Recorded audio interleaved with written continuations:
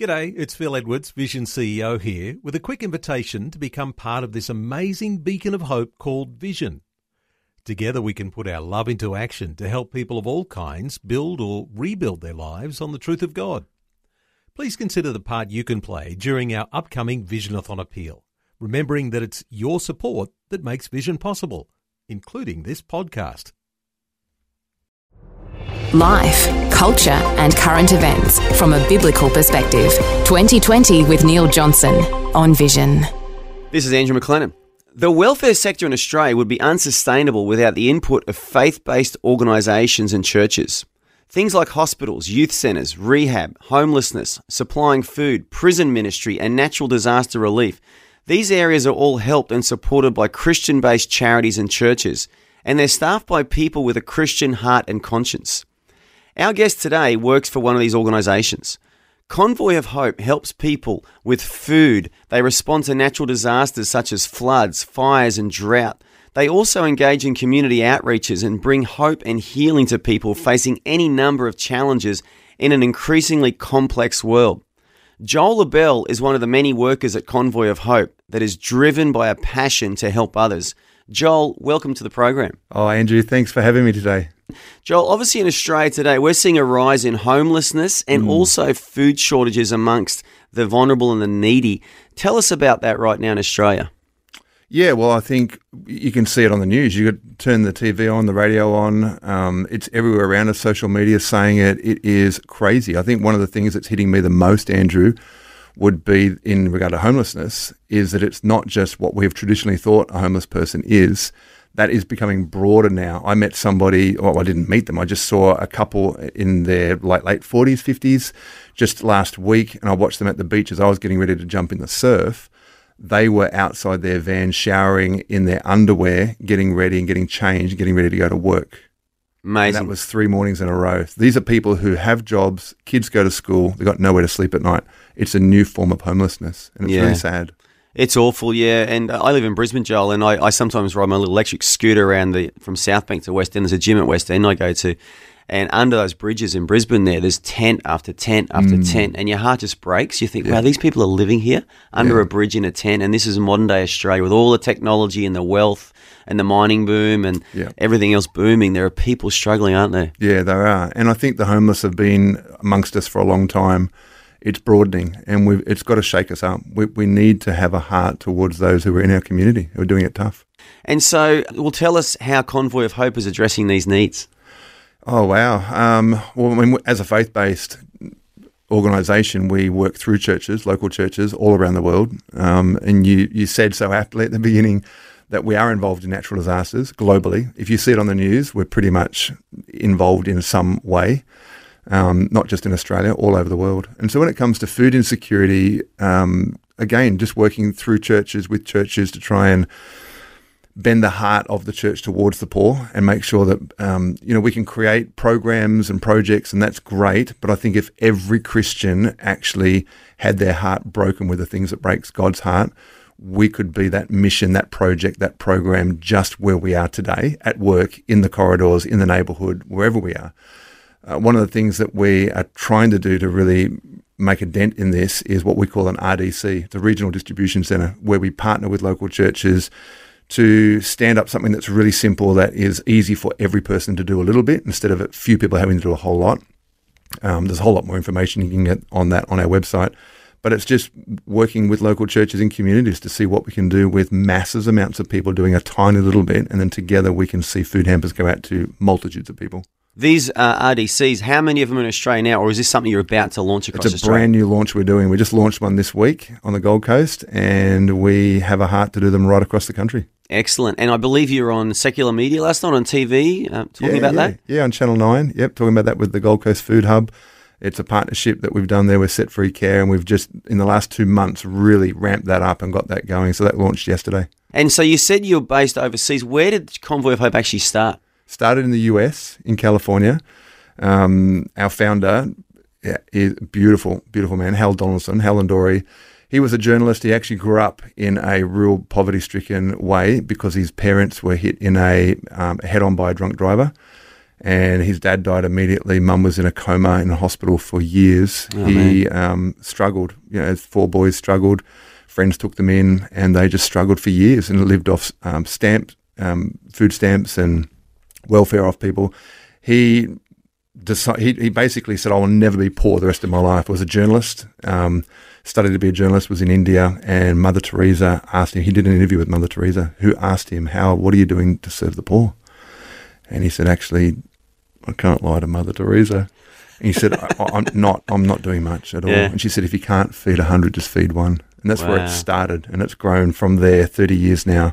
Incredible, huh? And it's all over the world. I don't blame him. I mean, how could you lie to Mother Teresa? That wouldn't be a smart move. But what a great way to start a charity. And just another example, Joel, I'm really pro-America. I just think America is an amazing nation. The last 100 years, you think how much mission work, humanitarian work, and even their military intervention in wars, which if they hadn't got involved, the world would have been conquered by, either Japan or Germany in World War II. Thank God for America. Yeah. And here's another example of an American missionary organisation coming to Australia and being a blessing. So how many RDCs do you think you're going to have in Australia one day? What's your goal? Well, it comes down to local churches and seeing how passionate they are about doing this. We could have as many as there are cities and towns in Australia. It really comes down to, if you are interested, let us know. We want to partner with you. Excellent. Well, we go to over 800 stations across Australia. So if you're listening today and you are in a church or you know a pastor and you feel like, wow, this would be a great thing for our area, get in touch with our station or get in touch with Convoy of Hope directly on their website. What's the website, Joel? convoyofhope.org.au, and across social medias it is Convoy of Hope AU. Otherwise you'll land on a different country. Okay. Which is fine too. Convoy of Hope is quite unique. I must confess, when I first looked up your website, I thought of that old song. We got ourselves a Convoy. You remember that one? Break it, Big Daddy. And I think they made a movie about it too in the 70s. You got to look that up, man. It's a great song. I think it's on Spotify. When I was a kid, that song, it's about truckers breaking some blockade or something in America. Well, that's hilarious, because we do have lots and lots of semi-trailer trucks that cruise around the country delivering hope and help everywhere. Man, you got to get that song. You got to put them on their playlist. Song. And I'm sure there's some truckers listening to us right now in Australia who are Vision family members. But Joel, I want to ask you, what other things are Convoy of Hope doing right now to target the needs that you're seeing? Yeah, so there's another big need in Australia would be women and children, some men, but the whole domestic family violence side of things. A hospital in Darwin recently asked us if we would jump in and get involved, because they saw that women who presented from a domestic violence dispute would come into the hospital all bloodied and messy, their clothes not in a good shape, and so they would go into a hospital garb.